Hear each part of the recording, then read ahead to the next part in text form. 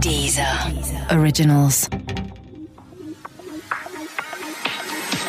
Trailblazers. Xavier Durrone. Hello, my name is Eddie Temple Morris, and welcome to another episode of Trailblazers, the podcast that goes deep into the lives of some of dance music's most dazzling DJs. And in these strange times of isolation and separation, it falls to me to introduce each episode of the new season.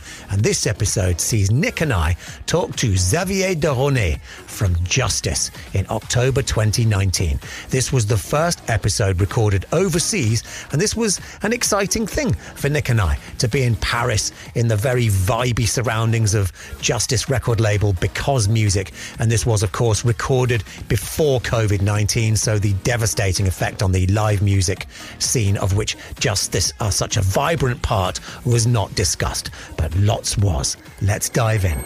Trailblazers. Our guest is the youngest trailblazer we have ever spoken to. He is part of an electronic duo that defined the noughties and who have influenced as many producers of dance music as their compatriots and management stablemates Daft Punk. They changed the game by breaking rules in a similar way that Prince did when he made Kiss, and they united ravers and rockers in a way not seen since The Prodigy, but they did it with Gallic style and panache. Incredibly, the first thing they ever did remains one of the greatest remixes ever done. Don't tell me you've never thrown your hands in the air and shouted, "We are your friends!" Their show at a sold-out Madison Square Garden in New York City still ranks as one of the greatest musical spectacles of my life. From Justice, Xavier Durrone, très bienvenue. Bonjour. At Trailblazers. Bonjour, Eddie. Bonjour, Nick. Nice to have you here, man. Lovely to see you again, and on your home turf. Exactly. It's my neighborhood here. Really? Yeah. I've been living here for 20 years. And I must say, it's a very nice part of Paris, isn't it? There's beautiful cafes and... Well, it's not the nicest part of Paris, all right. but I love it, and I think that's the case for everybody that lived here. Yeah. It's I think it's one of the worst area of Paris, actually. Is it? Oh, okay. But somehow when you spend a lot of time here, you stay here. Yeah. What is the nicest area in Paris then? Is it the bit by the Pompidou Centre, the old Jewish quarter? What's it? Is the Marais? Yeah, Le Marais is nice. And all my friends make fun of me for that. But if I could, I would go and live next to Saint-Germain-des-Prés or something like this, where all the tourists and the bourgeois are. Why? Because I love it. Because the grandeur of it. No, but I used to go to university there. Oh, okay. And it's so nice, and there are girls on the streets and shops, and it's like the postcard Paris to me. Yes. And all the tourists buying expensive watches in the world can't make me dislike it. It's just nice, But it's not cool. It's not cool to say you want to live there. Yeah. And so, are you a Parisian? No, like most Parisians, I'm a suburban. Oh, okay. Suburbaner. How do you say that? Suburbanite. Yeah. Yes. Well, so I've done the big intro, and it's traditional that Nick then leads in with the first question before we backtrack into your life. Exactly. So fantastic to be here, and thank you, for making the time to join us. It's brilliant to have you here. I was wondering, just what is a typical day like for you at the moment? I'm wondering, before you joined us here to do this recording this evening, were you in the studio, or were you talking about other stuff outside of music? Or I just wondered, what's daily life like for you right now? Well, today I worked, so I was in the studio. Ah, right. But it's not a typical day. It depends, and I think that's the luxury of being in a band. Yeah. And being in a band such as ours is that we have long periods where we work. Then there's going to be long periods where we don't work and do plenty of other things. Sometimes we're on tour, sometimes we're in the studio. But we have kind of a relaxed work routine. Okay. And talk me through what would be a typical work routine when you are in sort of recording phase? Well, when we record, it's we always start slowly and relax. And of course, like the last 6 months of making an album is a nightmare of not sleeping and counting every hour we have and we can use to be efficient. Yeah. But that's usually just, it's like, okay, 2 years every like 5 or 6 years. So it's kind of okay. Yeah. And then we replace this routine by the tour routine, yes, which is even worse. So like the tour preparation, generally it's like, I don't know, 8 to 10 months. Right. Of like working every day on both like rehearsing, preparing the music, working on the scenography, and for example on the last tour, like the 3 last weeks before the first show, yeah, I was sleeping an average of like 20 minutes a night, and I don't know how man. Like now I think about it, and I don't know how it was possible. Like we were like in our first gig was in Mexico. And we had we rented a warehouse for 1 week before the first show to set up everything and continue rehearsing. Right. And there was like a flight case with foam in it, and that was my bed like for one week. Coffin. Wow. Yeah, exactly. Like I was sleeping on that case, and we're just taking turns. So I was going in the case like for 20 minutes. Then it was like the sound guy. My then it was God. like the. That is so intense. And that was, did you say that was before you started a tour? Yeah. And was that just because of overwork, or are you a worrier? You know, was that through anxiety? No, I think it's because my theory about deadlines, and I think it works pretty much the same for everyone, is that if you have like 10 months to make a project, you will need like 10 months and 2 weeks. You know what I mean? It's always the same. It's always like the N+1 yeah, thing. Right. So it's always the same. You know, you just like plan because you know you have this amount of time, and of course you are always like 2 or 3 weeks late. And because you can't be late, you have to compress like 3 weeks into like, I don't know, 5 days. And this is how you end up like sleeping 20 minutes a day. Something I've experienced over the years in the making of albums, sometimes the very best stuff comes really near the end. Have you found? Always. Right. Yeah. You found the same, yeah? And same thing, like I don't really know if it's actually the best stuff or if it's the stuff you like the more, because it comes like spontaneously. Yes. At a moment you are like almost dying of like listening to the same stuff for like 2 years. Yep. And so to you it sounds like a stroke of genius, but to the people I think who don't know, it's maybe not always the best. But for us, we always feel we make the best tracks at the end of the.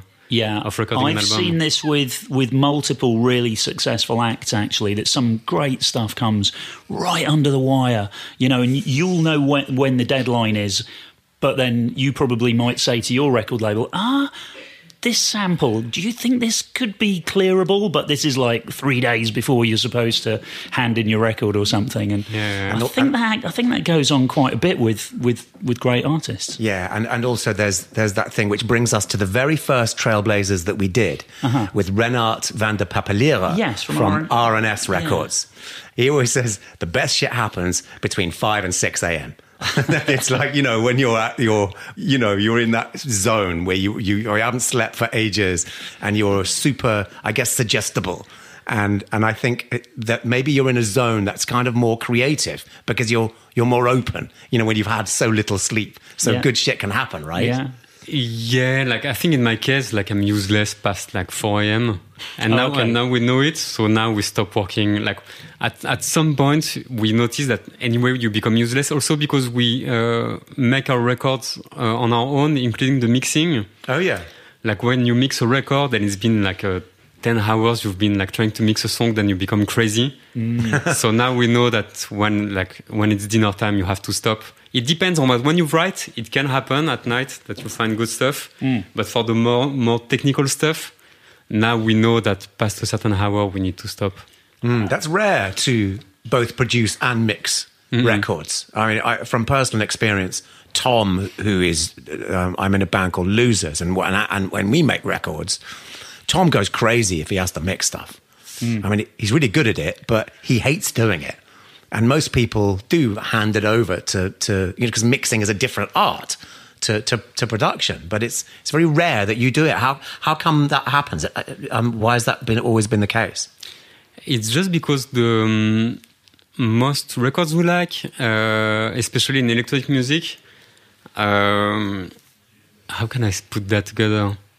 Like we noticed that the electronic records that age the best to our ears are the one that sound a bit peculiar.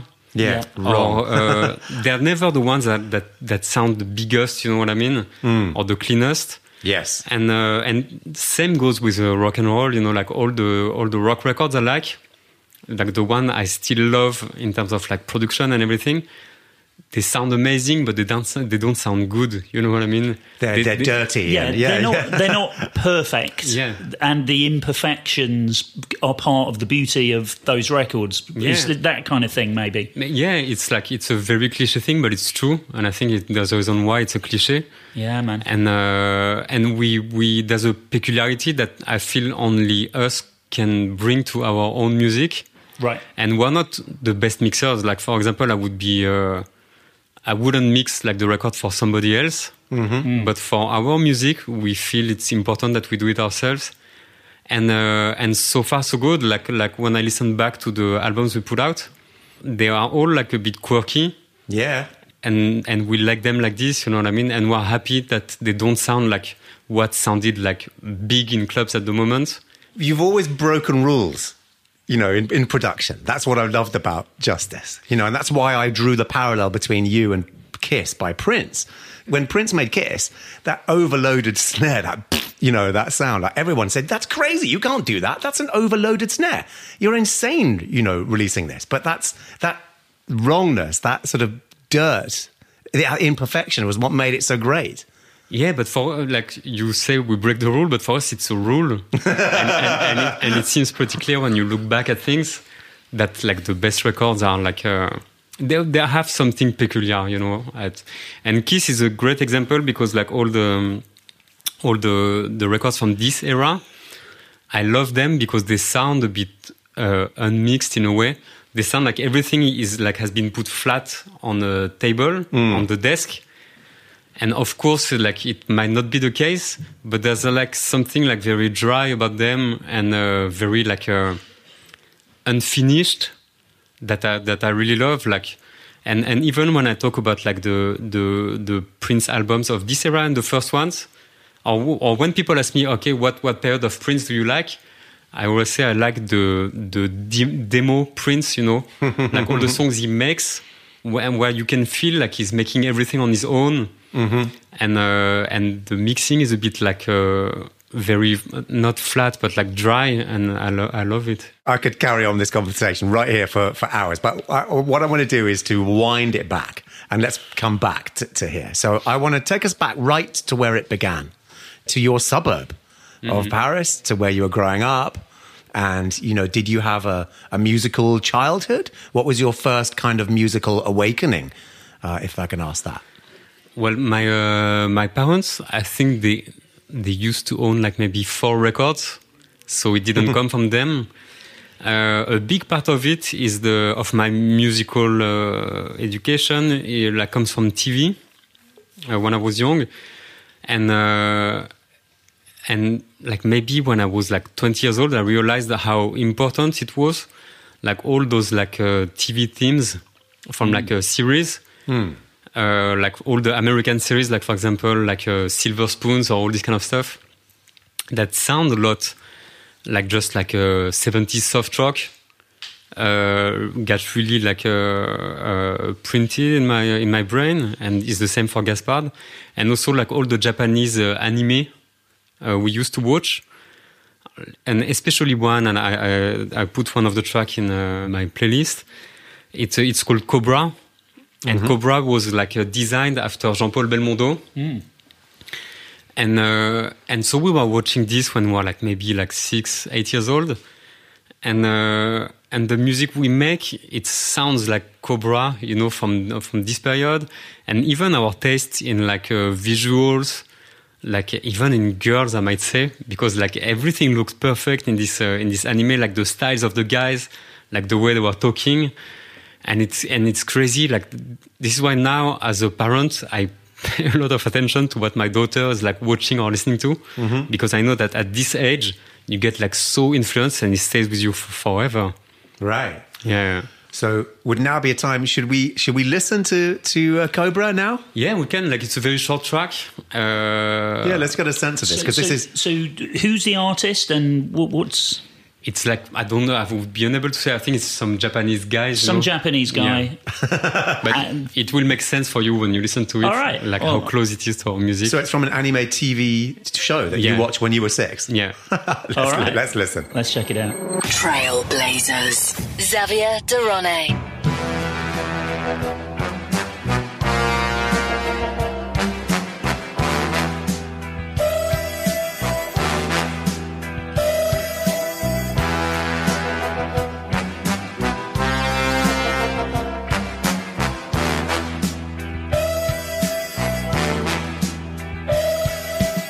That is hilarious to me because that is the blueprint. That is just like a blueprint. It's so close, isn't it? Yeah, but it's fun because it took us a lot of time to realize that so many things were coming from our childhood. Yeah. And God, that really did imprint on you, didn't it? That's crazy how inspirational that turned out to be. Yeah, but even visually, like I remember like an episode of this anime where, like, to open like a secret gate, he has to play a Serge Gainsbourg track on an organ that makes like a glow and lightning when he presses the touches and everything. And he's playing like Initials BB, I think. Yeah, but I mean, you can't fight against like the childhood memories and everything. It's like yeah. So did you have, you say your parents weren't really big into music, so you didn't have you weren't surrounded by music, it came from outside of your home. This, and also from my older brother. I have a brother that is like 7 years older than me. Yeah. And he played a big role too because he was listening to like punk rock and rap at the time. And all sorts of like alternative things. He was like anti, it was like the late 80s. And I think at the time, like the teenagers had a very big affirmation by the music they were listening to. So my brother was really like into all these kind of like non-mainstream things. Right. So I grew up like both on like the most mainstream things that were like TV. And MTV, and also like the things that he was like feeding me to.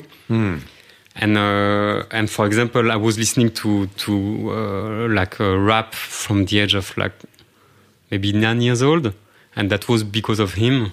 Right. And like listening to rap was a very big part also of my musical education. That's a very French thing, isn't it? French youth have always really been into that expression of urban folk music from America, that like rap music and taken that ball and run with it very well.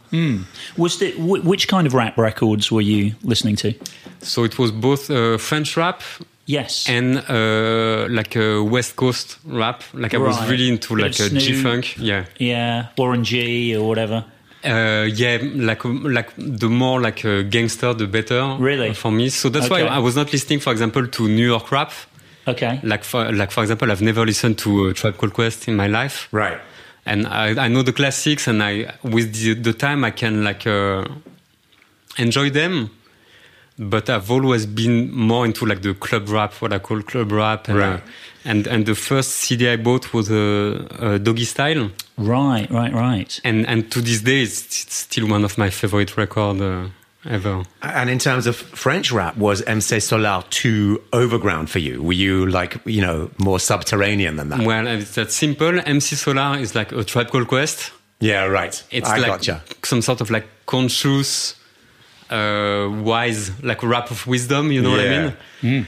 Like maybe because I was like a kid in a like kind of like okay suburb. Yeah. I was really into like all I wanted to hear and see was like guys with like guns and talking about drugs and you wanted and the thug. It was the thug end of rap that you liked. Yeah, but like the reason why I bought like a Doggy Style as a first album, it's because there was like What's My Name on the radio, so that was a huge hit. Yeah. But at the time, he was just like released from prison for homicide, and that's fascinating. And I think it was probably part of like the marketing plan of the record company. Yeah. To make sure everybody knew about it. Okay, I can just imagine them sitting around the table. Right, so when's the homicide scheduled for? Okay, that's all right. And then he should be released by when? Sorry, can we get a lawyer on the phone to? No, but that's fascinating when you're a kid. You know what I mean? Yeah. Like you want like some sort of like subversion or things that are unusual to you. Yes. And the attitude and everything was still amazing. All right. And is there a record from that period that you wanna play for us? Yeah, like on the stick, I put like a G-Fuck intro of a Doggy Style. So it's the second track, but the first track is just him in a bathtub. So it's the first moment of music. Gotcha. In the record, and I mean, I could have picked like any track of this album. Yeah. But this one I chose because like most songs of Doggy Style, it's a mashup between like 2 or 3 songs of Parliament Funkadelic. Yeah. And because of this record, it brought me to listen to Funkadelic and Parliament. Trailblazers. Xavier Durone.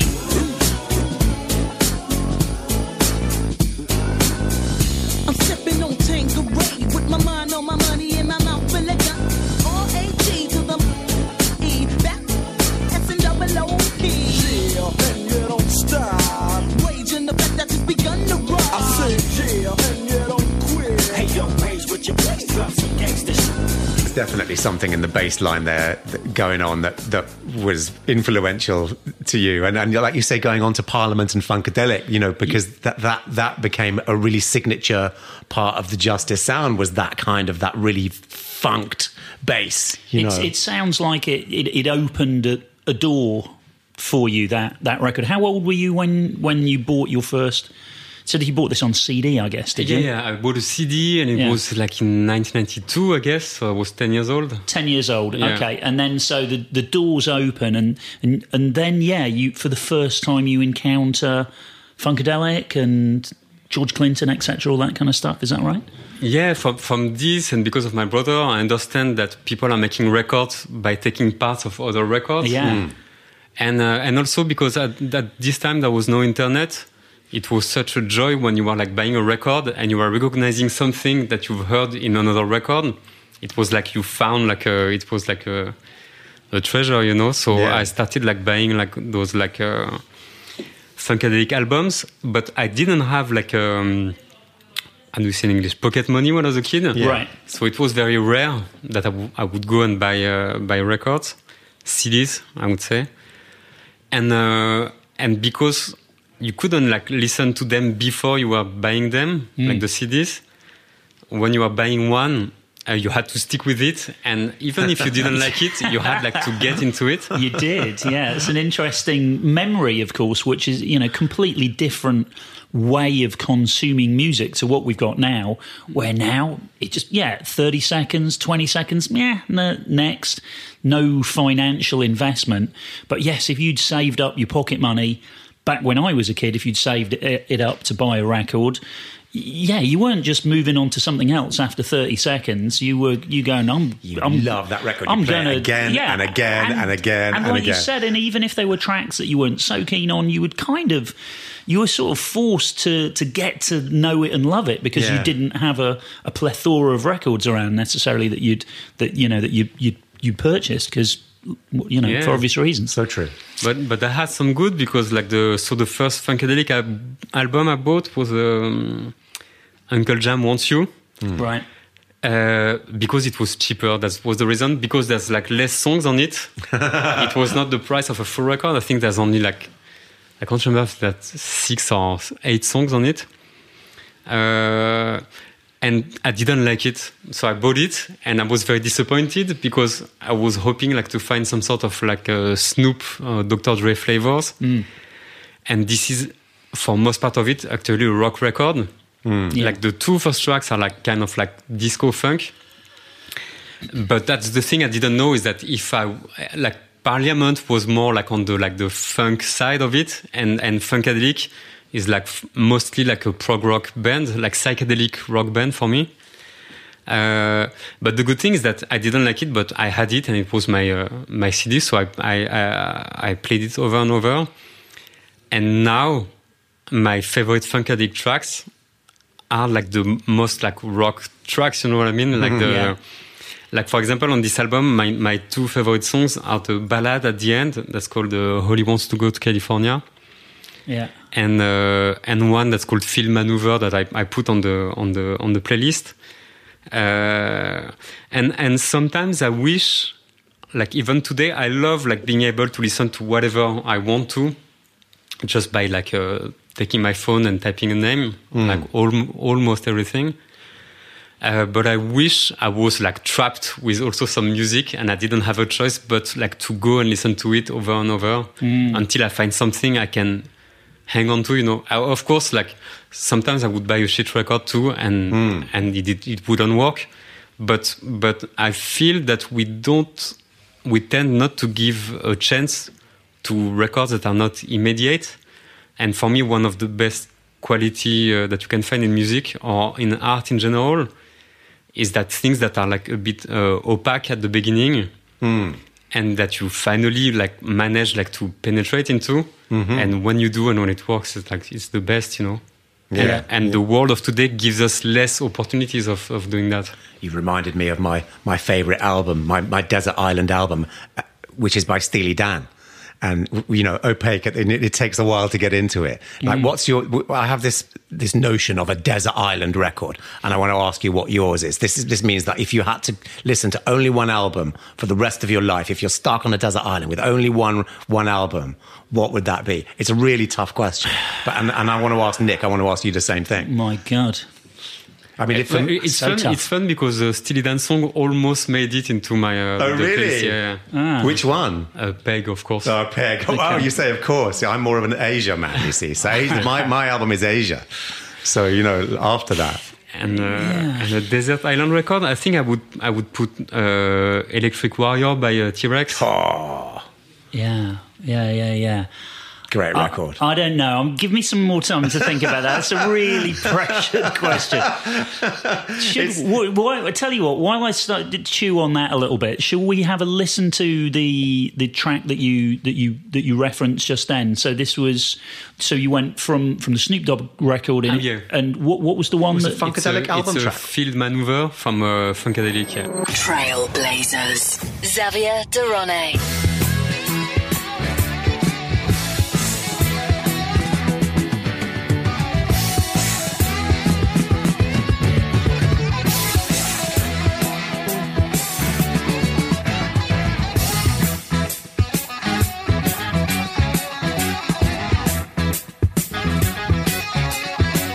It's almost like dance music doing Led Zeppelin, that, isn't it? It's pretty interesting, isn't it? So now you're in your 12, 13, this kind of zone. Something like this, yeah. And has the penny dropped for you yet that you want to be in music, that you want to create music and you want to be involved, or does that come a little bit later when you're this kind of age? Are you listening to these records but you're thinking, yeah, but I'd still kind of like to be a fireman or a train driver or whatever? No, like the wish of making music has come like very late for us. Really? Yeah, maybe around the age of like 22, something like this. 22? Right. I thought that was the case. Right. So I'm interested to know, you were absorbing music through your brother and through TV and I guess radio. Were you involved in music in a real way at any stage in your childhood? Like, did you play an instrument? Did your parents get you to play the keyboard or the piano or the guitar or something? Yeah. Of course, like most nerds of our time. And I'm talking in the name of Gaspar too because we had the same experience. We were like playing in like high school bands. So I learned to play like the guitar and the bass, and I was playing in this sort of like bands, because at the time everybody wanted to play the guitar. Yeah. So you would like meet in the weekend with like 5 other guys playing the guitar. There would be like no drummer or whatever. Yeah. And, Nobody on bass. And what did Gaspar play? and he played the drums actually, Right. and a bit of keyboard, but he's been traumatized by his like piano lessons when he was a kid. Oh, poor guy. Yeah, and we were doing like stuff. Like I was playing music when I was learning the guitar. Not that I liked necessarily, but that Yeah. was interesting to play when you are learning how to play the guitar. Right. So we were doing covers of like, I don't know, like Joe Satriani. Yeah. Like I knew how to play Surfing with the Alien, both like the solo part and the rhythmic part, but also stuff like metal and everything. And but that's the thing also for the kids of our time. Like you were listening to rap, but we are also listening like to like hard rock and like Nirvana was so big that it was impossible to escape it. And still to this day I like Nirvana reasonably. We're listening to like Rage Against the Machine, of course, like all these kind of things. And when you say, I'm interested to know, when you say metal, what does a French suburban kid mean by metal? Like Slayer, Cannibal Corpse, and all these kind of things. Proper metal. Okay, Yeah. Right. Yeah, we're listening to that too. It was so fascinating. Like this is alien music, you know. At the time, Yeah. I think like you couldn't find stranger music than this, you know. Yeah. So let's say when you were 16, 17, 18, this kind of zone, what did you think you might do with your life if the penny hadn't dropped that it was music?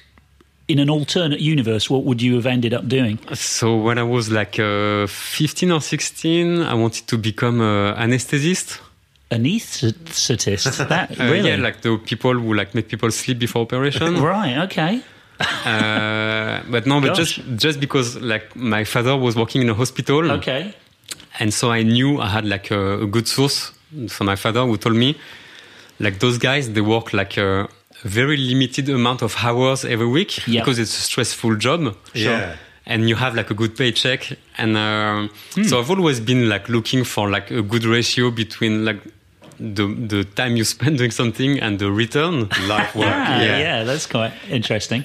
Then I wanted to become like a, I don't know how you say in English, fortune teller. Oh, yeah, like that's it, yeah. medium. Yeah. Wow. Really? Wow. Yeah. And why? How come? Are you particularly sensitive and empathic? And Yeah, because I had like some skills at that. Do you still have some fortune telling skills? No, it's been a long time. If you I looked haven't, at my like, palm practiced. now, would you be able to? Yes, you will. No, it's like it could be a long story, but Okay, like interesting though. But Yeah. I had like it, we had like, and I knew that being a good fortune teller was also being able like to listen to people Yes. and being able to talk to them. You don't go to the fortune teller to know what's gonna happen, but just to be like reassured about the options you have. Right. it's a bit like therapy. Yeah, completely. Yeah. Yeah. Yeah, and that's why I said, are you a very empathic person? You know. I hope I am. I Yeah. hope. Yeah. And then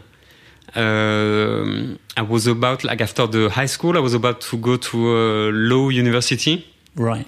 and my brother, who knew because he had made the law university, he knew it wasn't for me. Mm-hmm. So he put me on I don't know the word in English. Subscribing like to like one of the big school of art in Paris. But you had to. There was a contest, like an entry contest. Oh yeah, before an applying an exam. Yeah, an exam. And he got me there, and I passed the exam. So I moved from my parents when I was 16 years old to go and live in Paris and go to the art school. Right. Ah, okay. And until like the last year of my university, this is when I met Gaspard and we started making music together. I thought I would become a graphic designer. Got it. And Gaspar as well was Exactly the same, yeah. Yeah. And was he from a similar neighborhood to you as well? Were you from similar area or? No, it was closer to Paris. Yeah. In like a very nice suburb, like a posh suburb. Right. Okay. So tell me, was this around the zone that you first went out to clubs and absorbed the power of electronic music when you were a student? You know, you were maybe like 18, 19-ish, and Am I right? Were you? But we never really went into clubs with Gaspard, and never like we were not interested in electronic music. Right. At all. Like what we liked with the electronic instruments is that we were able like to make a record from A to Z in a bedroom. Right. But the electronic music was not like something that really interested us. So you weren't involved in DJ culture and all of that? Not at all. You didn't have a big awakening into electronic music. You were just thought you were a rocker. Yeah, but because we were too late, like the people who had that were people that were adults in the 90s, and we went to raves and stuff like this. But we were just after that. And so we were listening to electronic music because there was some hits on MTV. Like the first like vinyl I bought when I was like, because I had a turntable, was Smack My Bitch Up. Was it? Yeah, Wow, which okay. is kind of fun. Yeah. But it was because it was a hit. Yes. And for us, and because Gaspard was really into like the Prodigy too, Yeah. it was not because it was electronic music, but it's just because it was like it was a hit and the music was good. So we didn't really think about, what is this? Like, what does it represent? Right. We loved like the way the guys looked. Yeah. We loved the music. Like the video was great. Yeah. So you buy and you just listen to that. And I you know? guess that you love the fact that it was, even unconsciously, love the fact that it's the grey area between dance music and rock music. It's both and neither, which kind of, it was provided you with a blueprint in a way. I don't really know because to me there's not so many successful blends between rock and electronic music. Like there happened to be one of them, but I don't know if it was what was happening in our brain, because there's been like a very big wave of like electro rock music after that, and most of it we don't like it. Yeah. So I don't know. I think it was just good, and that was enough when you were a kid to. Yeah. Good with attitude. I should say, I mentioned to Liam yesterday that I was coming over to do this. He did say pass on his regards. So Yeah, while we please say talk hi about to the project, him. I will. I'll pass that on as well. So you're now at art college. You're not into electronic music. You've met Gaspard. What was the point at which you entered, music? Was it, I mean, the legend is that you entered the remix competition that Simeon, who were my chums, who I was, championing on XFM at the time, they had this remix competition for their track Never Be Alone. And it was the early days of, it was something that we kind of helped pioneer together, like people like us. We were encouraging people at home to do homemade mashups and remixes and stuff, and putting, when I had my first compilation album, I did a remix competition, put separates up online. It was the very early days of that. Was that your very first foray into making music, or had you made music with Gaspard in some way before then? No, when I made Gaspard, like we were like making music on like separately. Like we had like some equipment and we were trying things, but this track is like I can't remember if it's the first one or the second one we made together. Because we made two tracks at the same time. There was one that we made for, like, we had some friends that were doing a compilation, so we were making one for them, and we made this other one in parallel. But yeah, it's like the first finished track we've made. And now, like, I was like, I had like this equipment. Like, it was not a lot of things. I had like a Akai sampler, a few like how do you call that? Expanders, like small machines that have like sounds in it. Yeah. A manual sequencer, and we had no computer. And I bought this because I liked being surrounded by these machines. Yeah. I was living in a flat in Paris, and I liked just to see them and just to be able like to tweak them a bit. And same thing, Gaspard had like a 4 tracks recorder and a few synthesizers. and we put everything together, but with close to no club influence. And like there was two club things that we both liked. There was Les Rythmes Digital, like the Jacques Leconte. Stuart, yeah. Wall of Sound, right? He was, Wall of Sound, that's right, yeah. Like Dark Dancer brilliant. was like an amazing record to us. And there was this other thing that it's a French guy that's called Alan Brax. I'm seeing a poster of Stardust. As in Fred Falcon. Yeah. Amazing. Brilliant producer. Yeah, he's done some of my favorite remixes, actually. I think in like 1999 or 2000, he made a track with Fred Falk that's called Intro. Yeah.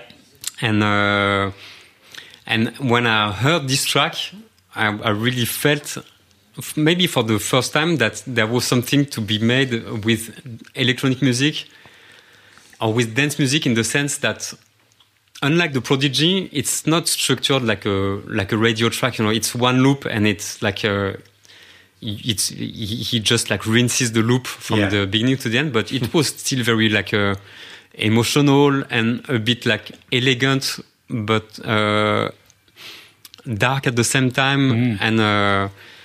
And like I put it on my playlist because, like, to this day, for both of us, it's like probably the best proper dance music track that has ever been made in France, or for example, like for us. Great. All right, let's give it a listen right now. Trailblazers. Xavier Durone.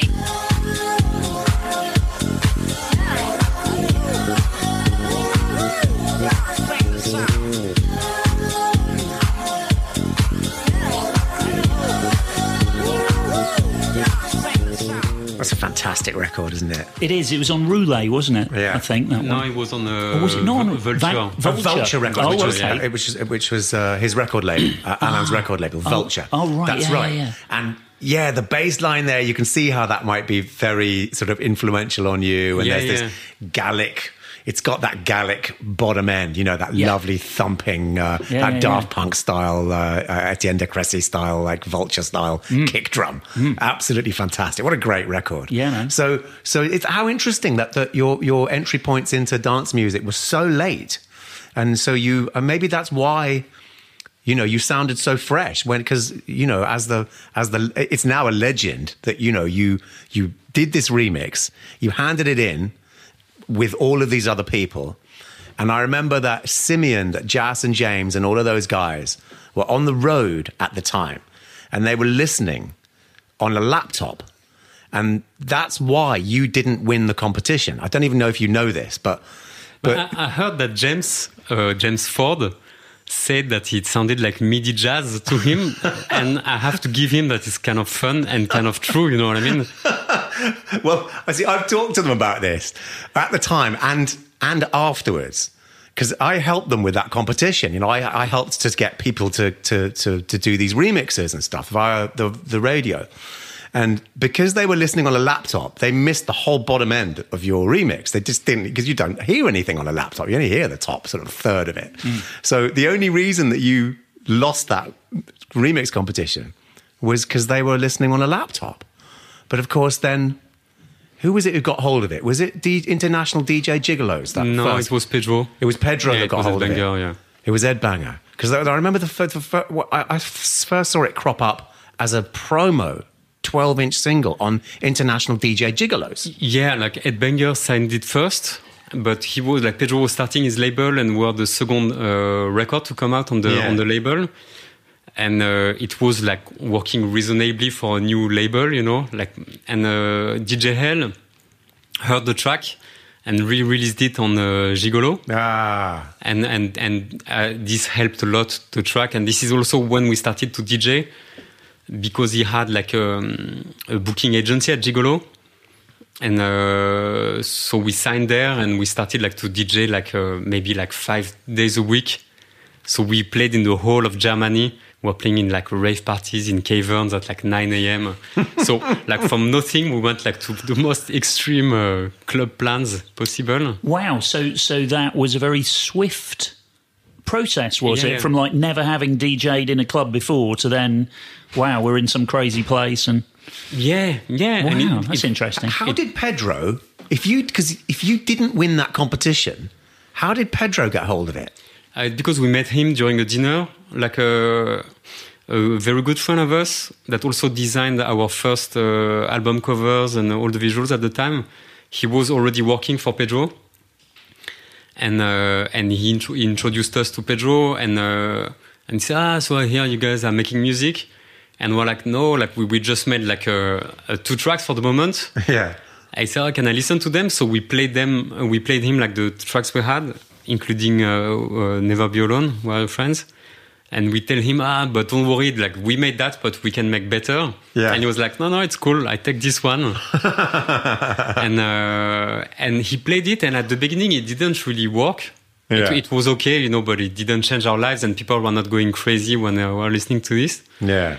And it took like 2-3 years for the track to go onto the surface, which is exactly the 2-3 years we had like to train a bit like DJ, making other music and everything. So finally, at the moment the track got noticed, we are also a bit more ready to do things. So it was a good timing. Trailblazers. Xavier Durone.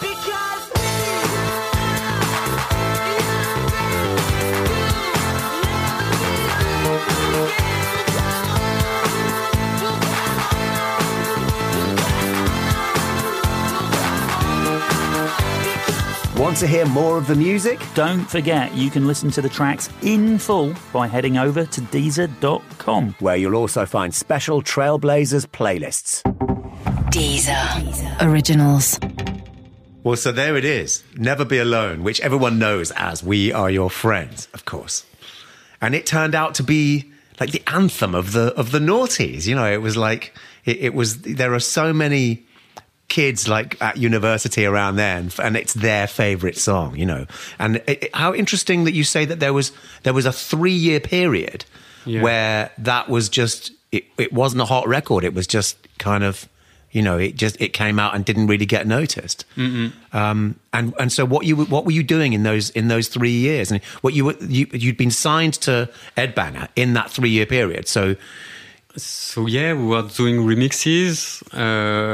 We were like DJing a lot, and it's fun, like because like the first time we met DJ Hell, so we played in Munich, and that was the first time we were playing out of France. And I think it was the second time of my life I was taking a plane. So we came like to the airport with Gaspard. We didn't know what to do or where to go, and we were carrying like a vinyl cases. And so we played in this party, and it was so good. And we're not like, and we're playing with vinyl, so it was all very rough. But the audience was really into it, and they were like doing mosh pits and everything. Was kind of unusual at the time for like, at least it was not what we were expecting from like a DJ set, reaction. And at the end of the set, we played a track by Rage Against the Machine. Yeah. And there was like Hell next to us, like dancing, and he was saying like, "What is this? It's like so good."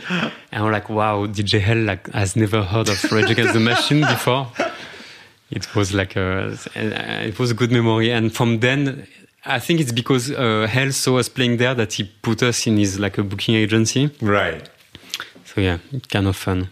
Yeah, wow. Those were incredible days, and you were doing gigs with Steph and Dave from Soulwax, and with Errol Alkan, and this scene was really like, you kicked off a scene, man. There were people were sort of.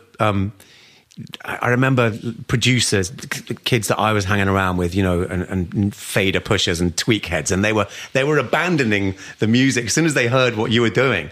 They kind of wanted everything to sound filthy and funky at the same time. Like there was a real scene, and to have that, it was a real, like I say, a grey area between dance and rock. Where you can play. Rage Against the Machine or anything that's like really like balls to the wall rock in a dance set. Glory days. Very, very exciting. And then so I suppose you started to have a vision for your first proper artist album at that point, I guess. Not really, no, okay. Because we're like trying all sorts of things. And I take an occasion to big up Errol and the Soulwax too, because like they really like mentored us. Like they really took us under their wing and were touring with them all the time. And it was great. Like they taught us like so many things. And I guess the way we were naturally inclined to DJ in a bit the same way, but they really taught us how to do it well. So it was very good. They were very well, especially for me, Steph and Dave. So inspiring. Yeah, There are no rules. You can play anything. You can mix anything together. You can just go for, go for it. And maybe even more Errol to a certain way, because Dave and Steph has like this science of like making things immediately efficient. Yeah. And Errol is like more like maybe in a way was more willing to take risks and was never afraid of like taking 1 hour to build up something that only gets people crazy at the last like 10 or 30 minutes, you know what I mean? Yeah, it's more of a techno thing that was happening with Dave it. and Steph was like, they start on, and it's crazy from the beginning to the end. Yeah. And Errol has always been for me more like left wing in a way, you know what I mean? Like more dynamics. More dynamics, less tracks that less bangers, you know. And, he would have played cool records, but then Errol knew when to drop a classic. Yeah. He was really good at that. But both were amazing to us and very, we learned so many things with them. And at the time, because we started without a computer, we bought a computer, and this is when we started like to understand what you can do with a computer that you will never be able to make with like analog stuff. And it was really important this and so to illustrate like this thing, I put like 2 tracks. One of them is by a French guy called Jackson and his computer band. He was signed to Warp at the time.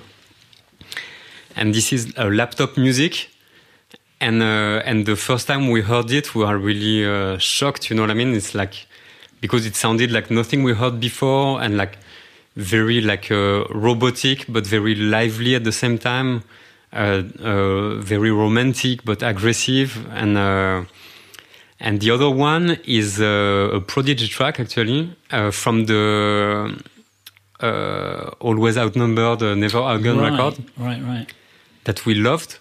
And that to me sounds a lot like laptop music too. Which one? I don't know if I put Girls or The Way It Is. Girls.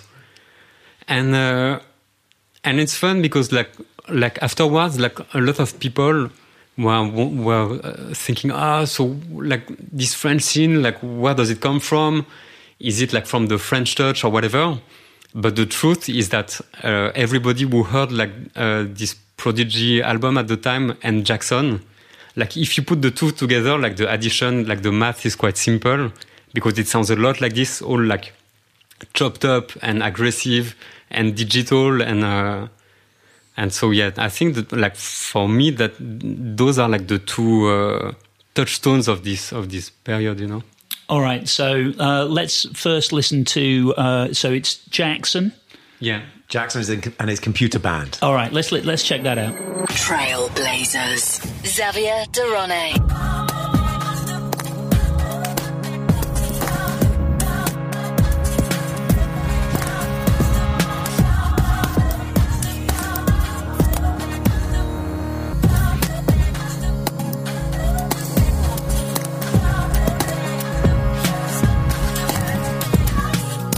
Again, there's a real link that you can hear the link between that record and your style of making music. The Prodigy's Girls, less so, but of course there's a strong parallel between the Prodigy's live show and your live show, which we will come to, which is it's shock and awe, it's lights and it's rock. It rocks every bit as much as any kind of metal rock gig, and it gives you a sense of togetherness of like a rave, and that's a space that the Prodigy have always occupied, and that you occupy in your own stylish way. Well, I'd like to talk about the live side. So how about we quick listen to the Prodigy cut, and then let's talk about Just East Live. goes around the world. Trailblazers.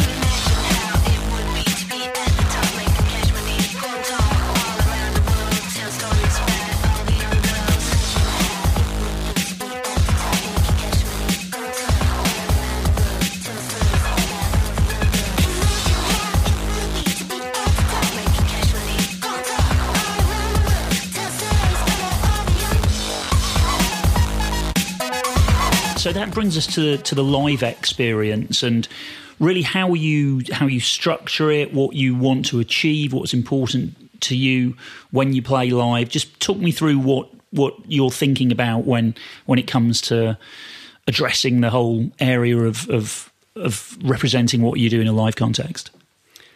Well, the thing is that with live, so at the time we were like DJing a lot. Yeah. And there was like and there's still a huge difference between what we DJ when we DJ and the music we put out. Because like even now when we DJ, we don't play so many of our tracks. We don't play so many things that sound like our tracks. And we can play like everything, like from gabber to like 60s rock to like pop songs to rap. And we felt, okay, maybe like it's time like to do something on stage that is like we're thinking, okay, like I'm putting it as I'm talking. We're thinking of like people who came to see us because they heard like 2 or 3 tracks, and how lost they could be when they were hearing what we're DJing. So we were like, okay, let's make some live shows, and that could be like closer to our records. And for us, like the playing a live show is a good opportunity of like catching people's attention without necessarily making them dance. Mm-hmm. And it's like we've always been very surprised by the reactions at our shows, or the memory people have of our shows, because it's like to us it's not like that rocking, you know what I mean? And it's like it's very cold. Like on we're just the 2 of us on stage. We are almost invisible on stage. The music is not that danceable. It can be kind of like not abstract, but we play some tracks, for example, when we perform them live. We play them in a way that people can't expect when it's gonna drop. Right. Or when it's gonna stop. Right. And everybody knows that the key to make people dance is that they can expect when it's gonna drop. I mean, like if you want a track to work in a club, you just have to organize it in a way that people can predict every move of the track, and that's how it works. And we love to do that when we DJ. And the live, we know that people are not gonna leave anyway, so we like to take this window, like to try other things. So now we have like those 3 different poles of justice. Like there's the justice that make records that are definitely not adapted to any sort of like public representation. We have like the DJ that is like party music, and it's cool, it's fun, and it goes a bit like in all directions. Right. And the live shows, that is another vision of our music that is inseparable from the visual aspect of it too, and that is more like a global experience. You're not gonna dance like for 1 hour and a half. There will be moments, but there also will be moments where you're just gonna like listen to the music and look at it. And so yeah, like I would say like the energy is very different, like from the Prodigy, for example. Right. It's like completely almost the opposite in a sense. Yeah, well, there's a lot more dynamics. You know, the Prodigy is an incessant, massive rock rave thing going on, whereas there's so much chiaroscuro, the Italians say, in art. You know, there's so much light and dark. And actually, when you mentioned, you know, the unpredictable reactions that you would get from your crowd, I remember a particular reaction to, you were always very good at deconstructing your records when you played them live. So you'd play DANCE, which we know as a jaunty kind of dance track, but you deconstructed it to just a cappella, and the crowd went absolutely bananas. All it was an a cappella, your own a cappella, and you would rinse it for ages and ages and ages, and people would go, like there'll be a riot. So maybe we had a technical issue on this day. that could explain why. But DHC is a good example because at the time we started touring, it was probably our most like famous track, and we were playing it like very early at the beginning, and in a non-danceable way. Yeah. But just because we felt it felt good at this moment, and too bad if people don't really get what they want.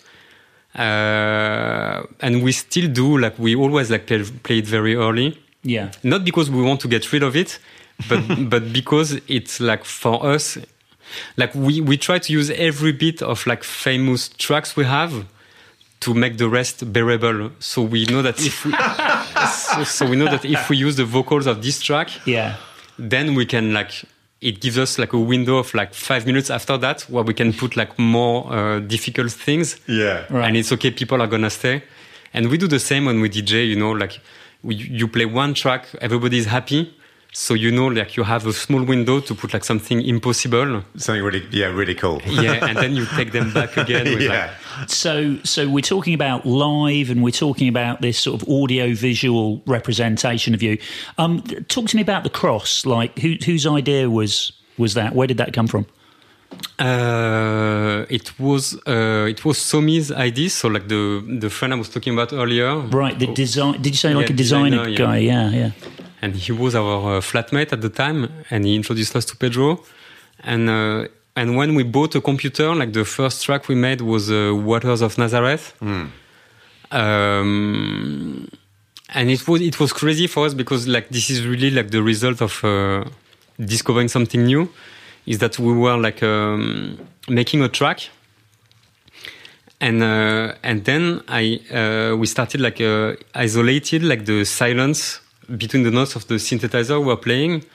And because it was an analog synth, there was a lot of static noise. And we normalized it, so it became like very loud. And then we started like distorting it and just trying the plugins that were given with Cubase. So that was the software. And for the first time, we were able like to cut things and to place them exactly like how we wanted to. And so this track is really made from the static noise between like like in a synth take for another track. Right. And it's made from what some people would call silence. It's totally that's very John Cage. Yeah. That is very John Cage in a way.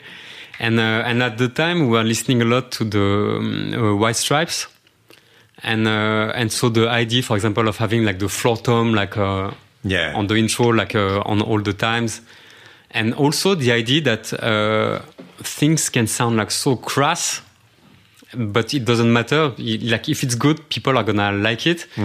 And for example, like I've always liked this band because of the aesthetic more than anything else, you know, like because it's like classic blues rock for most part of it, but because there was only like drums and guitar, and there are just two of them, and they have to fill the space. Like if it's a big band, I have like a soft spot for like two people's band, like Death from Above or all these kind of bands, and so that's the magic of the computer. And the cross thing again, though. Just was it the simplicity that appealed to you, the directness? So we made this track. I couldn't remember why I was talking about this track. Thank you. And so at the middle of the track, we put like some church organ. And because we wanted like this track to feel kind of a bit of like Christian Gothic, something like this. Yeah. But in a positive way, not in a scary way. And the chords in this track are like very like not happy, but they have like they have a lot of emphasis, you know. Drama. Yeah, drama, like positive drama. Yeah. And so we get this track, and Somi started like to design the cover for this track. And he drew like a church organ because there was a church organ in it. Oh, right. Okay. And he made like a Justice logo to sound a bit like half like a heavy metal band. Yes. and because the T is the letter in the center of justice, he just replaced the T with a cross. Okay. That was a stroke of genius, wasn't it? Yeah, very much. And what is fun is that we didn't feel like we had to keep this logo or this cross. So we just released this EP. And then for the release party, we built like a neon cross just to have like something good to look at for the party. And then we get rid of all of this and we just continue our lives. We're doing a lot of remixes and everything. And then when we finished our first album, we couldn't find an ID for the record sleeve, and we couldn't find a name for the album too. And we were in Toronto and at some people's place, and there was like a mantelpiece, and they had Dark Side of the Moon on the mantelpiece. And we were looking at the record cover, and we were like, yeah, like this is such a cool record cover. If only we had like a symbol or something that is strong enough that we don't have to put the name of the band or the title of the album. People would know that it was you, yeah. And then we're like, yeah, but too bad we don't have that. So we get back to Paris, like continue with our lives. Yeah. And like weeks later, we thought, well, of course we can do it. And we just have to put the cross that we used like 2 years ago or 3 years ago on the record cover of Nazareth. And that's quite interesting, and I've seen this before as well. You have the solution, but you just don't you just right don't in front of your nose. You just don't realise it, and then you can spend a couple of years going, oh, I don't know what. It was there all the time, but always it's always the case. Isn't that funny? And you have to go on a bit of a journey to actually go, no, that's what it should be, you know. But it's so hard to think outside of the box and like in everything. Yeah, man. And we're talking about like mixing a record. Yeah, you were in it. Like you're in it, and sometimes the solution is like you just have like to get rid of something, but you can't because you become so obsessed with like details that you miss like the whole thing. And like I'm thinking of that because like when we were mixing the last album, the previous album, there was one track that we couldn't mix because it was a demo, and we tried to record it like 15 times, but it didn't sound as good as the demo. So at some point we said, okay, we're gonna mix the demo. Yeah. And it was impossible, and it was at the end of the mixing. And we called Philippe Zdar to help us, not for him to mix it, but just to give us some advice. And he came and he said, yeah, of course, you just have like we use like the same bus compressors. And because we made all the album like this, it was like set on settings that were like kind of soft. And he said, you just have to do that. And he just like pushed everything like to the max and say, okay, here it is. It sounds shit, but you get the idea. You just have like to stop thinking that this is precious and that you have your settings and everything. And he was right, you know, like sometimes you like the solution is so simple, but you try to find like many other ways and you never find it. Yeah. So by now, your life must have really changed. You know, you weren't struggling artists, you know, in that 3-year period. You've now made it, and you are toast of the town. You know, your life must have been in a very different place. How were you feeling about it all? You know, did you feel, you know, caught up in this? Because you were the toast of the town. I mean, you were the hottest things in the world in dance music at that point. Honestly, I don't know. Like, of course, we felt that people were interested in what we were doing, but at the same time, we never like reached mainstream success. Like even our like the we made some songs that a lot of people know, but they never charted. You know, we never like managed like a huge success. So we don't really know what it is like to be a pop star. So in a way, we didn't really feel a change in our lives. As characters, we don't hide, but we don't show up too much. Yeah, you know, it's like we do it if it's necessary, but if it's not needed, we don't do it. Never had like huge tunes, and also because of our and just on a very pragmatical way. Even when I was in school, we were working as graphic designers, and we were already making a good living. So it's not like we make one hit, we receive like £10 million, And Yeah. and all of a sudden we see our faces like everywhere on billboards. Yeah. Like there was like 4 years between our first single and our first album. Yeah. So all of that was very progressive, and at the end we are not so exposed. So That's kind of good for longevity, though, isn't it? I think it is. I think there's something really great about being respected, having success, but not being at that level where tabloid journalists are going to be sitting outside your house. And Yeah. And you say, you were never pop stars, yet the last time I was at Glastonbury, you were in the head. I was, when the main stage, in that main stage slot, I wasn't on the main stage. I was watching you headline one of the biggest stages at Glastonbury. You were in the headline slot. That's a pop star slot. On the same stage where I probably saw Massive Attack like 20 years before, yeah, but we love our position in the musical landscape, where we were able to reach a certain amount of people and operate at big scale without having the downside of it. And I'm thinking of the first downside is that you lose the freedom of trying things or doing things that don't make sense. And we still have this freedom. There's another band I love for that. That's called everybody knows MGMT. yes. Oh, yeah. Yeah. And I really love their music. I really love their persona.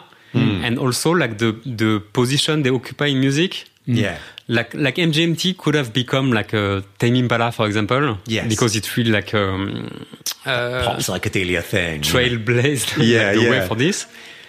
But they are they make records. On all records are always great songs. They're always the weirdest shit you can imagine. And it's cool. It's it's great position to have. You can make and most of the bands I love, they are like this in the middle. They touch people at the same time. They are completely free and they don't touch so many people. So it's you still feel you own it a bit, Yeah, I get that. No, there's a beauty in that positioning for sure. Should we play an MGMT song? Anyone, yeah. Well, hold on. You have a Grammy, don't you, on your shelf at home that's MGMT related? Yeah. Totally. The first one we won was for the remix of Electric Feel we did. Yeah. So we received a request from the A&R of the company at the time that said, do you want to, we have this new hot band. This is going to be huge. Do you want to make a remix? And we already quit more or less making remixes at the time. But we listened to it just to have an opinion and we liked it. So we say, okay, but only if we choose the song.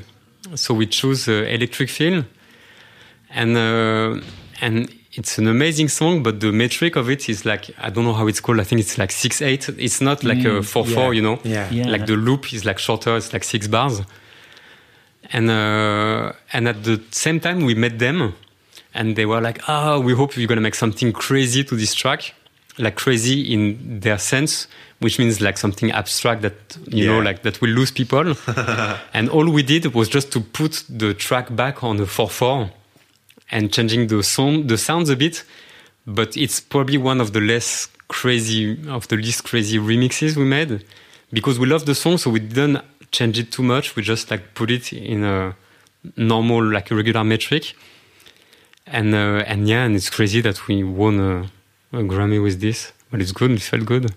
Yeah, I bet it did. Let's hear it. Let's do it. Trailblazers. Xavier Durone.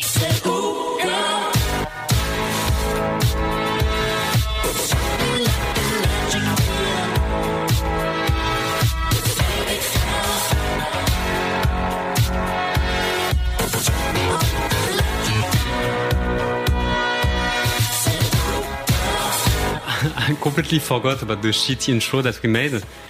When you receive the stems for remixes, sometimes, and that was the case on this track, you receive all the separate split vocals. Yes. And we did a couple of remixes like that where we take just one take of vocal or the worst one, and we put it very upfront. Yeah. And we made the remix and we're how about we make a shit the worst introduction possible to the track. So we took the worst part of Andrew singing and And I think we also detuned it so it sounds like out of key and put like the shittiest MIDI sound. So when the track starts, then it just like takes all the space. And did you do that because they wanted you to do something crazy? And no, we've already like finished the remix when we met them, but we didn't tell them that. So it's finished and it's not crazy. So we're starting to come closer to the modern, to current sort of life now. You settled in, I guess, to a sort of role of multiple albums and your career move forward. Do you have a view that you will just sort of keep making records ongoing absolutely into the foreseeable future, or do you see a point where you might go, hey, we've said what we have to say now? It's an interesting thing. Some artists, kind of just keep making great records ad infinitum, and some don't. I wondered how you view your evolution as a band. But that's the thing, but the thing that we never know what will be next. But just because we were like graphic designers 2 minutes before we stopped being graphic designers to make music, we know that things aren't always like you expect them to be. And also there's like, because finally we only made like 3 albums in the span of like 15 years. So there's so much time happening between those records that we never know if like when we start to make another record, if we're gonna like what we're doing, or if we feel we have something that sounds relevant to us to put on a record. So far so good. Yeah, absolutely. And there are like a lot of things that we want to try, and now we're like starting again to get more into it. But also like the process we have together is that we talk continuously, even like when we don't make music like for 2 or 3 years. We talk about what we're gonna do, and we make like folders with like ideas, or we take notes or things we want to try. So like so far it didn't happen that we come in the studio and we don't know what to do. It's like we look at each other, in the eyes or whatever. Yeah. It didn't happen yet. But that's the thing with like music too. It's like it's a bit of a cruel world, because for example, you look at filmmakers, like the older they get, the better the movies are in a lot of ways. Mm-hmm. And with music, I don't have like so many examples of that. It's like it's a sawtooth, or I don't know if you can say that. Like I don't know of any musicians that has been like consistently relevant throughout a career. Sometimes it's not relevant just because it's not good. Sometimes it's because it doesn't fit with what people want to listen to at this time. Sometimes you can come back to it like 20 years later and find out that actually it was good. So like we are very well ready for that, and we already like in 3 albums we make things that people like, people don't like, or whatever. It goes on like this. Which is obviously something that you've got to be completely at peace with, the fact that whatever you do, not everybody's gonna like it, right? That's part of being an artist as well, I feel, isn't it? Accepting that whatever we do here, there's going to be somebody slagging it off. Oh, it's not as good as this. Oh, that's something that has to be, accepted. I think it's a torture if you don't understand that. But it's cool. We've been very lucky because the 3 first tracks we put out was so Never Be Alone, We Are Your Friends. Then instead of like doing something like this, we'd made Waters of Nazareth that was just like distortion and something like not friendly. Yeah. And when people thought we would make an album of that, we released DNC. Yeah. So we are already used with the fact that there was a lot of people that were discontent. Yes. Anyway, like even like before dropping our first album, there was already like some kind of like discontentment about what we're doing. That's interesting, yeah. And also we had like 3 ways of like having a hype, and then it like crumbles because you don't deliver what is being wanted. And they were not. It's not like if any of these tracks would have been a huge success, because if it's like 1 million sellers, then it doesn't matter whether people like it or not or whatever, you know. But no, they were like very confidential tracks, but never what people wanted from us. So at the moment we are releasing our first album, we are already like freed from the pressure of having to do something that makes sense. Right. And which was very good for like the 15 years after, and even more, is that we still like do things without taking into account whether it makes sense for people who liked what we did before or not. Yeah, hence the enormous difference between your first record and your second record. You were, you know, it's like you have liberty, don't you? It's so liberating. Yeah. The space that you're in to do what you wanted to do And do something a bit crazy. Yeah, and it's kind of fun because like we have like how do you say, requests like from artists that want us to produce tracks for them. Yeah. In the modern way, so it's not like production really, it's more like you make an instrumental and they sing on top of it. Yep. And what is fun is that they all have a different idea of what they want. Some of them want it like disco because like they know the disco tracks of us. Some of them want it like noisy. Some of them want it like EDM because they think we're an EDM band. Some of them want it like sounding like 10 years ago. But the common point they all have is that they always ask like something like that we don't do any longer. Right. And at the end it's like like in 90% of the case it's a mismatch. We don't even have to work on the track. We tell them no, like we think it's like a casting mistake. Do you have much of a desire to produce other artists' records? Only if it's interesting. We're not running after like having like big featurings or whatever, and we tend to do the opposite actually when we make albums. And same thing with like we live in a collaborative world right now. Yeah. But in a sense that just doesn't work for us because it's like we love collaboration when I'm gonna talk like Jean-Claude Van Damme now, but when 1 + 1 = 3, but not when everybody loses his personality because you try to force something into something that might appeal to people because you think that you're gonna get the market of this one and the market of this one. And there's so much of that philosophy, isn't there, present now in certainly in record label world, where it's like we want 3 different artists in the in the artist credit because 3 is better than 2 and maybe 4 is better than 3, and sometimes it's like let's just think about the music being brilliant rather than that whole kind of stacked collaborative thing. Yeah, exactly. And so now to answer a question, we're not like running after that. No. If it shows up and if we feel it's like it can be good, we give it a try, of course. Yep. But otherwise, no. There's always been a real momentum about you artistically. You've always kept moving forwards, and you're always doing not what people, you don't, like you say, you don't care about what people want. You just kind of keep moving. That's a wonderful place to be for an artist. I think that it must be very satisfying as an artist to be in that position. Yeah, we're very happy like this, and at the same time, it's not like a total rule because there are some bands I love, and they kept on doing the same stuff like for like all their career. I'm thinking for like about AC/DC, for example. You would be disappointed if it didn't sound like an old AC/DC track, you know. Mm-hmm. And they do it like brilliantly, like the Strokes, same thing.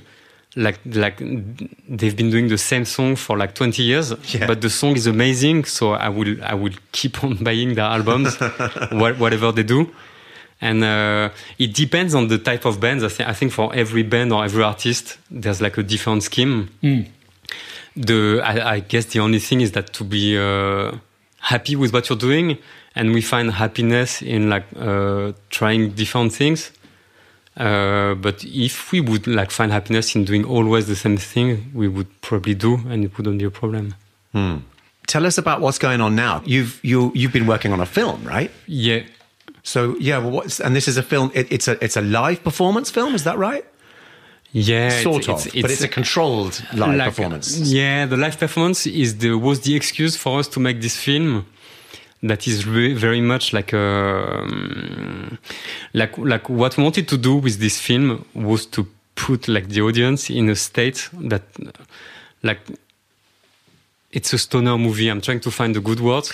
It's a stoner movie. It's a stoner movie. Like we just want people like to watch this film. It's like very abstract. It's just like images. It's very beautiful. It's very slow. You do whatever you need to, and then you can just like indulge. It's for us. It's like watching like a documentary about animals. You know what I mean? You watch like a 1 hour documentary about like whales in the Antarctic. Yeah, and it's cool. You know, it doesn't say anything. You didn't learn anything new. But it was like such a good trip to have and to see this, and it's beautiful, and the musical experience is an excuse for us to make this film, and we are very happy with the result. It's like it's like watching a lava lamp, you know what I mean? A lava lamp or an aquarium. It's like it's really the type of film really relaxing. But it's you performing. It's your live music that is the soundtrack for this film. Yeah. Like the other reason why we did this film is that we wanted to document our last tour, and we tried like so many times to film our shows, but it never looked the way we wanted it to look. Yeah, and we wanted like to have a document of the live show that is like where the focus is the music and the visual, and not the energy and not the interaction between the band and the audience. Yeah. Because a live show, in a proper live show, like the audience makes like 50% at least of the show.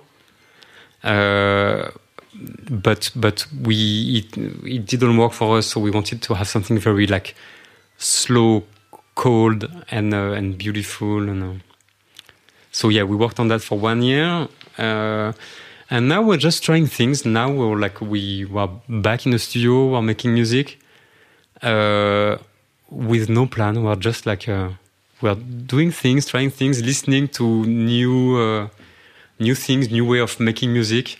Yeah, and you talked about you're always like making notes, and like I imagine like a mood board of pictures and things like that. You know, what are some of the moods and notes that are informing where you are now? It can be anything. They are like words, so I have like notes on my phone with words. It can be images, sensations. Yeah. But it's most of the time about sensations, and because we are very like connected, when we talk about sensations, we know it means the same thing to us. So we talk about that, and also about like aesthetic in general. But the thing, and I think we learned that from graphic design, is that any type of aesthetic can be applied to another medium.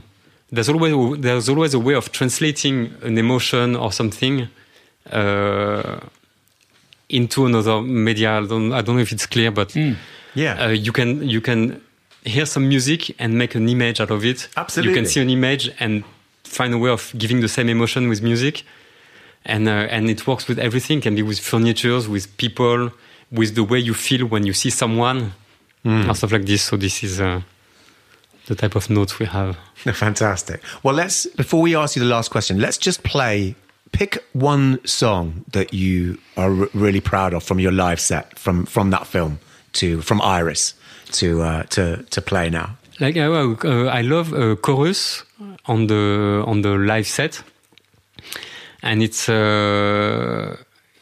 a nice example of the gap that there is between Justice album and Justice live. So Chorus on the album is like kind of like, it's not prog track, but there's a drive. It's like very melodic, and it's a bit like hazy. And for the live version, we got rid of everything. We just kept two sounds and made like a industrial techno track. There's like no music at all in it.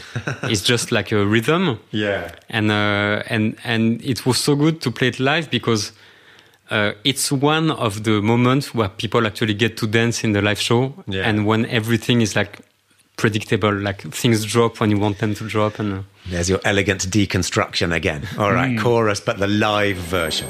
Trailblazers. Xavier Durone.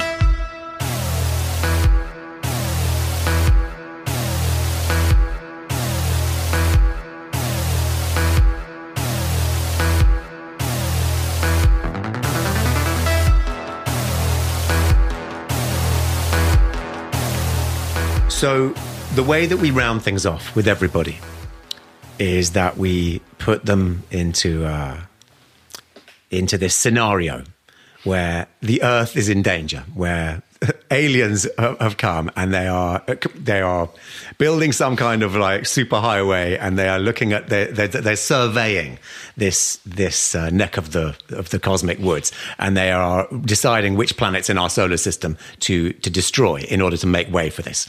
So if those aliens come, what is the tune that you would play to them to make them to make them think that we are worth saving? So it is the tune to save the world. It's high pressure shit, Xavier. yeah. The tune I picked is so it's an edit, and I can't remember if I made this edit or if I got it like handed to me like this. It's not an edit. It's a Surf's Up by Brian Wilson. Oh. But on the when you buy like the whole record, like the new edition of it, that was like released like 10 years ago, something like this. You had like the demo, the instrumental, like many different versions. And this is an edit that starts with a demo instrumental and that then goes into like the demo with vocals that he sang. So there's none of like the actual studio version. And it works so well because it starts with like 2 minutes or so of like very beautiful, yet like it's just very beautiful music, and then it just like calms down, and then you have him like singing, and it's like the most, like for me it's like the most beautiful song probably ever written, and this is like the ultimate version to listen to this song. So why is it going to stop? Why is this going to stop them from blowing up this planet? Because it's beautiful, and so you're trying to appeal to them in an emotional way. I mean, it's either you play them that or you play them something like awful, so they run away. Because you know what I mean. We're back to metal. So what do we do? Like we try to beauty good way, wins. no? I think Beauty positive. wins. I think positivity. Yeah. I think positivity has got to win. The force is always going to win over the dark side. So with that in mind, let's have the wonderful Brian Wilson. Trailblazers. Xavier Durone. The diamond necklace played the pawn, hand in hand some drummed along. Woe to a handsome man at baton. A blind class aristocracy, back through the opera glass you see the pit and the pendulum drum. Colonnaded ruins done. It's been a fantastic opportunity to talk to you. Thank you so much, man. Thanks for coming to Paris. Well, we love it here, and we look forward to seeing you wherever it is around. Are you going to be? Is there going to be more live bits and pieces out and about? Yeah, what's on the horizon for you? No. Like we have this rule is that when we stop playing live, we don't play live anymore. Whatever is at stake. Yeah. And so after the last gig, we dismantle everything. Right. So, and it's a good thing. So like, even if like 2 weeks after somebody calls us, like, I have like $10 million to play, like, we can't do it. Like, we don't even have like to wonder, like, is it good? Is it bad or whatever? We just can't do it. So it's a really steadfast rule. Until there's like 20 millions right on the line, and then we say like, okay, we're going to rebuild it. Okay. Yeah. So that means, is that just so that you don't get distracted, so that you can just get your head down and concentrate on life and then on your next record? Yeah, but the thing is that it's so easy. It's not so easy, but it can be easy to tour forever if you're lucky. And it's difficult sometimes to say no to things, because they bring you a certain sort of comfort or whatever. And then you look again, and it's been like 10 years we've been doing that. And you missed your kid growing up because you're a dad now. Yeah, you miss this, you miss like just like normal life, and you are sick and tired of like playing like every night or whatever. Yeah. And fortunately, there's a lot of people in that case. So now we decide, and at the beginning we set this rule because we didn't want to become alcoholics. That as well, actually. It can be part of the. You get too much into that lifestyle, it can be a problem. Yeah, totally. You know, like we knew that, okay, we're going to set a limit date. Otherwise, you're going to get crazy. And also, like, when you tour in good conditions, you are completely, like, taken in charge of. Yes. Yeah. It's a bubble. And there's a risk of, like, debilitation from that. You know what I mean? Like, we just, like, try, like, to scan, like, all possibilities. Or, like, okay, maybe it's more reasonable that we decide to stop at some point and we do it whatever happens. That is very wise. That is very wise, Xavier. It was lovely to see you again. Yeah. Great to see you in Paris. Yeah. Good luck. Same. And bon chance and happy and please send love to Gaspard and I will. And I hope that I can't wait to hear, you know, whenever the new stuff comes, man. Until then, We're ready. you enjoy your coffee and your croissant tomorrow and your time in the studio and your time at home with your family. Thank you very much. Thanks, man. guys. Yeah. Take care. Catch you later. Cheers. Trailblazers. Deezer. Originals.